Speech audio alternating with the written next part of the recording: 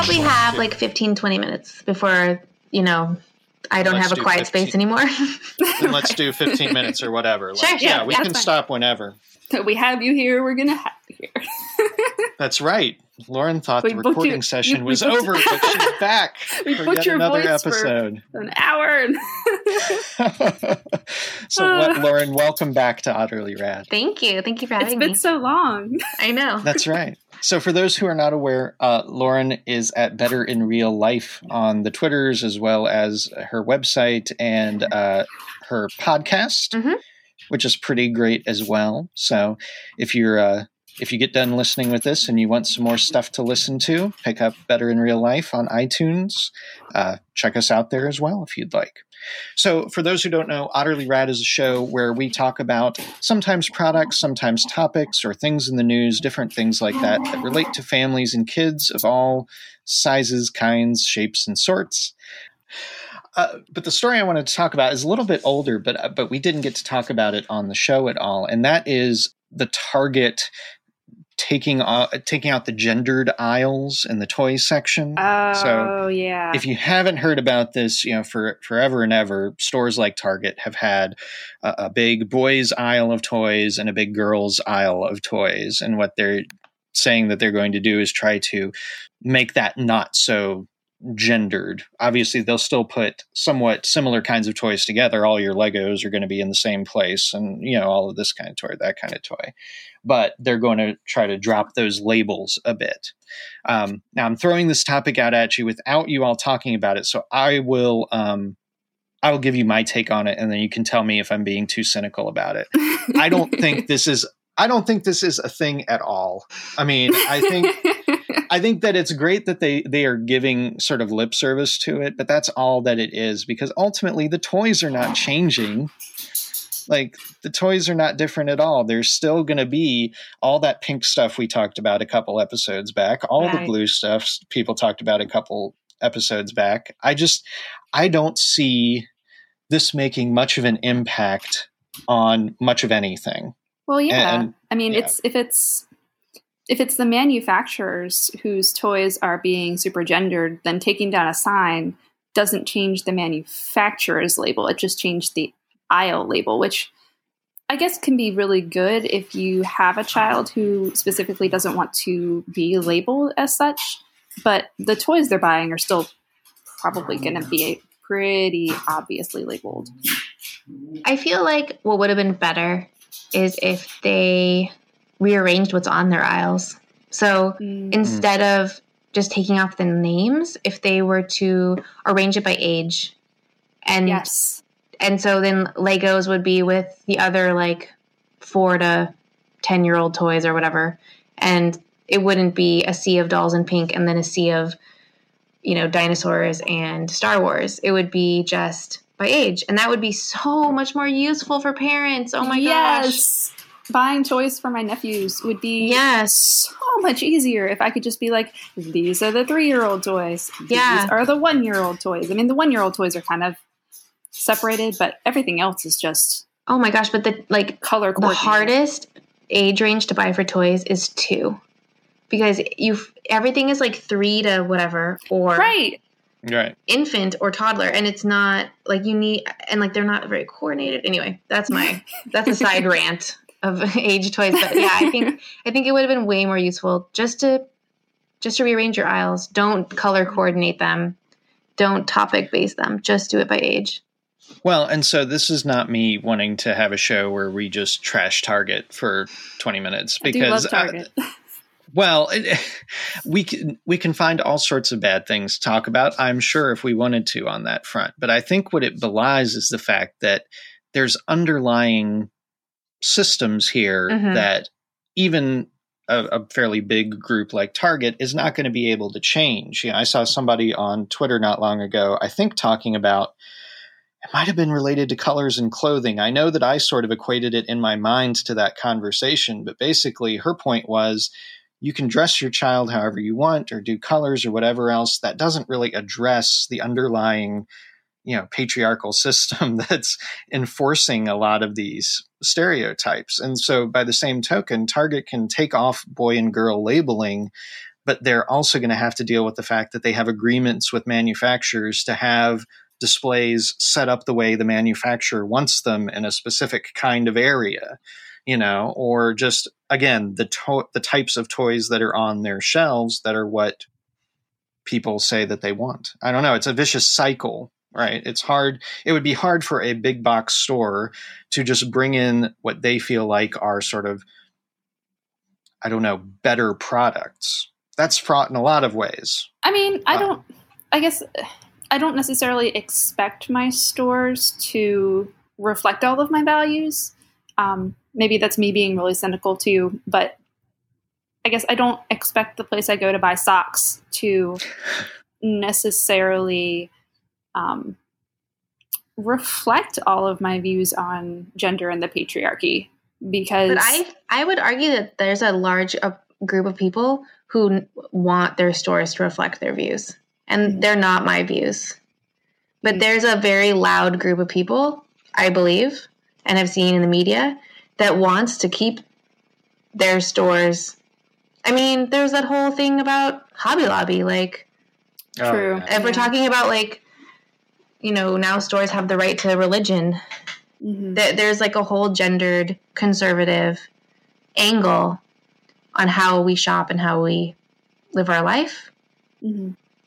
That's not necessarily my values, but right. Yeah.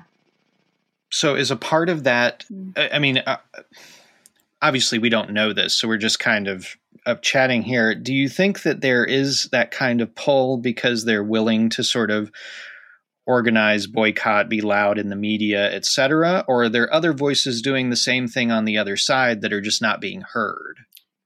I don't think, and correct me if I'm wrong, people out there or people here, I don't think Target had much to lose in this. I mean, it was a good PR move for them. Yeah. Whereas with Hobby Lobby, I mean, they've lost business, but they also gained business. I mean, I think in both cases, they were kind of net wins for them. Even when people boycott, when they see that kind of boycott going on against something they disagree with, they turn around and purchase their stuff when they may not have before. So, but there is like this false value placed upon very clear gender lines that equal, like, clear gender lines equal family values. Right. Mm-hmm. And that's where I think these like big box stores or like the, buy everything stores, the Walmarts, the Targets, that's their demo. I think that they need families to come in. They need them to do all their grocery shopping, all their clothes shopping, and their diaper shopping in one place. Yes. And even though if they just quietly like switched it up, it probably wouldn't mean anything to anybody. But once it was seen as a statement, then it's like a whole conversation that that they don't want. I don't think they want to have it. You could look at Starbucks over December, right? I mean, that turned out to be much ado about nothing. And I, to be fair, I didn't meet anybody in person who was actually upset about that. I agree. No one. And I know plenty of people who sort of would have a mindset or a view that could be offended by such a thing, but they weren't in that case. No, it was pretty manufactured. Yeah. I think part of this too is that and I'm stereotyping a little bit here, so again, call me out if I'm saying something wrong, but I think that especially families, parents who maybe are more liberally minded or think a little more radically, are, in addition to wanting certain types or having certain types of views that stores maybe aren't prepared to work with or reflect, they're also the types of folks who maybe are not spending as much, whether that's because they have some sort of anti-capitalist bent or because they want to, have more of a minimalist lifestyle or whatever the case might be. What I'm saying is that the dollars are not coming into those stores from people who want them to change in the ways that we would maybe like them to change. I mean, to a certain extent in this kind of, in capitalism, the way that you supposedly make change is through spending money. And if we're not spending money as much as other folks, I don't know. then I don't know. I mean, maybe I'm going too far with that. I think most people in my liberal circle spend an equal amount of money at Target as my more conservative friends would spend. I can't see there being much of a difference in their shopping carts. I would say liberalism is actually like a privileged point of view. That's a fair point. Like a socioeconomic privilege. Yeah, I mean, but looking at how I'm much also stuff lazy. costs at Target. I mean, Target's expensive. If you're looking for cheap, Target's probably not going to be your first choice. I mean, well, except for like Target brand diapers. Yeah, great. This is true. And like Target wipes. I mean, really, like if I was like, okay, I'm going to boycott every. Oh, God, it's just so exhausting to boycott everything, all the things. Right, I just really can't. tiring. Like, I mean, I've even taken some liberal guilt, and I have eaten at Chick-fil-A. I have eaten the waffle fries. I can't always say no to the waffle fries. I'm a terrible person, but I'm like, I don't know that my waffle fries make that big of a dent. So it's hard because even though I really do rail right. against certain things, I just try to. It's exhausting to have a family and to also try to change the world in a dynamic way. And not eat a chicken sandwich. It's too much. Sometimes. But it's just like, it starts at home, right? Like, so I'm trying to... So you don't have Chick-fil-A in your home? No. It's shame eating in the car, Haley. Right. No, I have hidden the Chick-fil-A bag before I came home. And you're like trying to get it off your clothes. No. So I think what I'm hearing, though, is that it's about picking your battles, staking those few claims that you're really willing to sacrifice for, whether that's spending a little more if you're able to, or not consuming something if that's something that's important to you, or whatever else. Now, I fully say this as a vegan, which is largely a socioeconomic, privilege as well. It's certainly possible to be vegan without it, but it's a lot harder. So, I mean, I'm conscious of that, of saying that, but I think there are much smaller battles that we can all choose to take on, and they can take a lot of time or a little time, and they can take a lot of money or a little money. But I think staking those claims and again, trying to set up our homes in a way that reflect that. We may not be able to get a store to reflect our values, but hopefully our home can a little bit. I think it's better it's easier or more attainable to support something that I really think is making a difference versus take my business elsewhere. I mean, that is like some kind of laziness on my part. Like it would take more work for me to try to figure out where to buy all my thingies.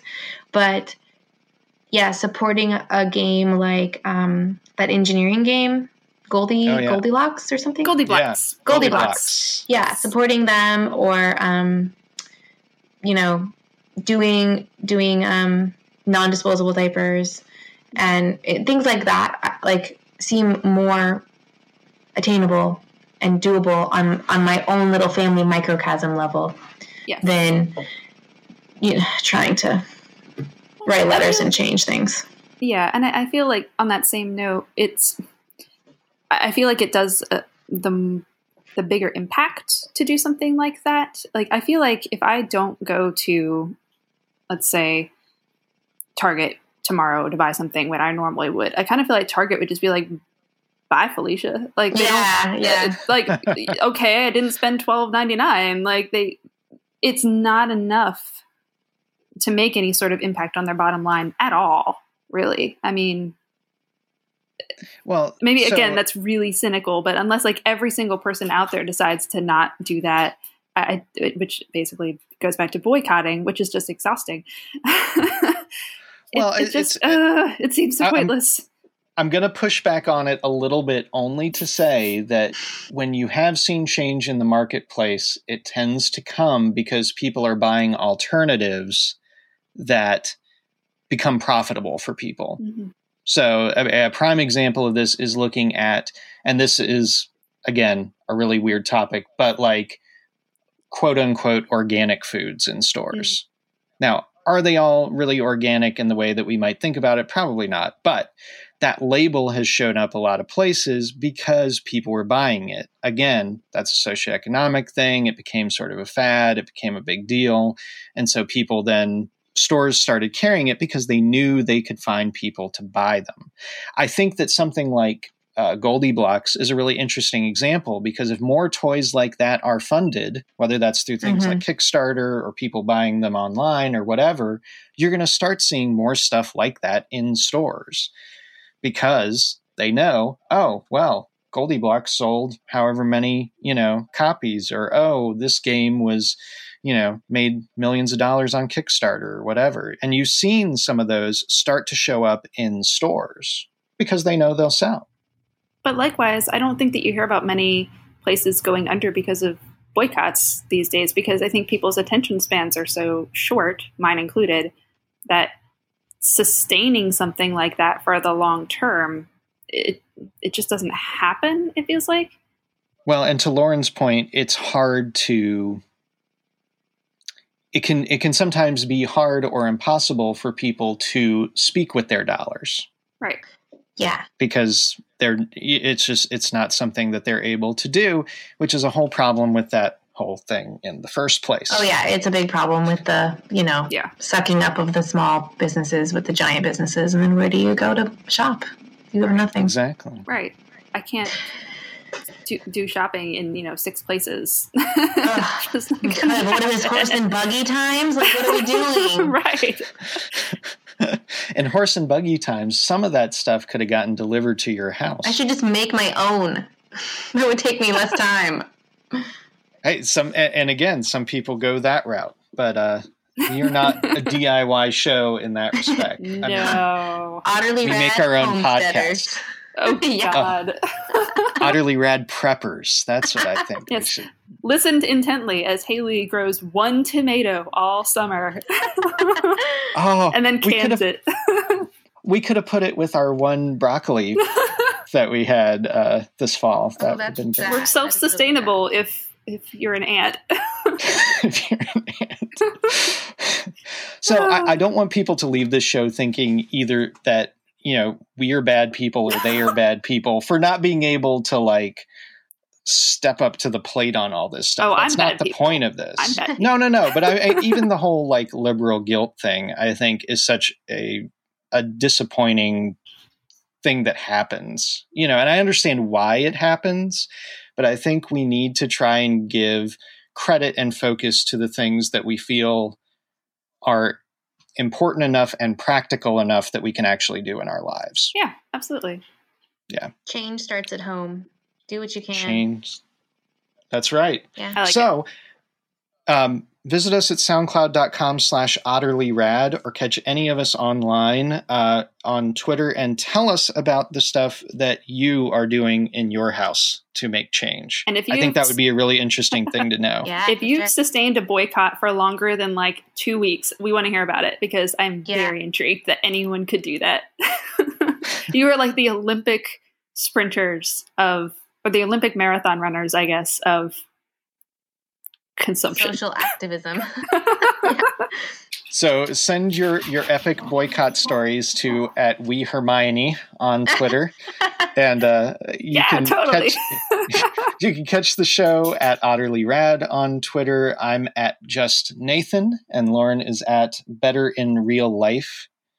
And Better in Real Life, does it have 1 L? 1 L across the board. That's important. It is. That's important. That's just redundant with 2 L's. Let's be weird. Is there a rogue Better in Real Life with 2 L's out there? I don't know. Now that you've said it, there will be. Yeah. This is the thing. This is Serial all over again. All right. Well, until next time, everybody, keep making change in your own homes, and hopefully you'll stay utterly rad.